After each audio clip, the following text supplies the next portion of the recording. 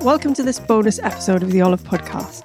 Each week we ask our favourite chefs, cookie writers and characters from the food scene to reveal their top 3 cooking cheats, hacks and shortcuts to help make your time in the kitchen truly effortless.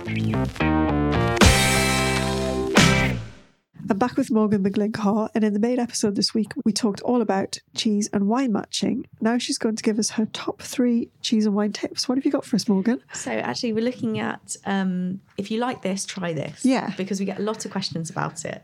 People coming in the shop and saying, I absolutely love this cheese. What could I try that's new?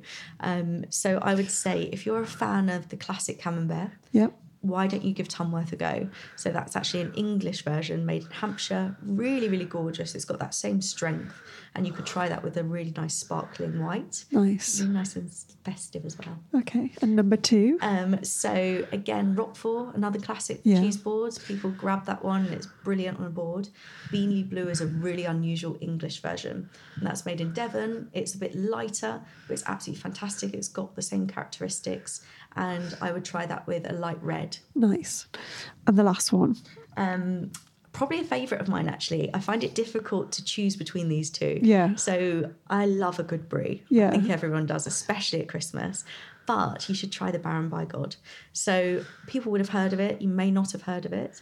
It's made in Suffolk and it's absolutely beautiful. And people would argue it's better than Brie de Meaux. Okay. So it's well worth trying. And again, maybe a light white with this one.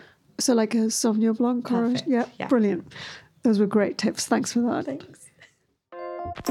Thank you for listening to the Olive Podcast. For recipes and more information, head to olivemagazine.com. And don't forget to subscribe at iTunes, Acast, Spotify, or wherever you get your podcasts.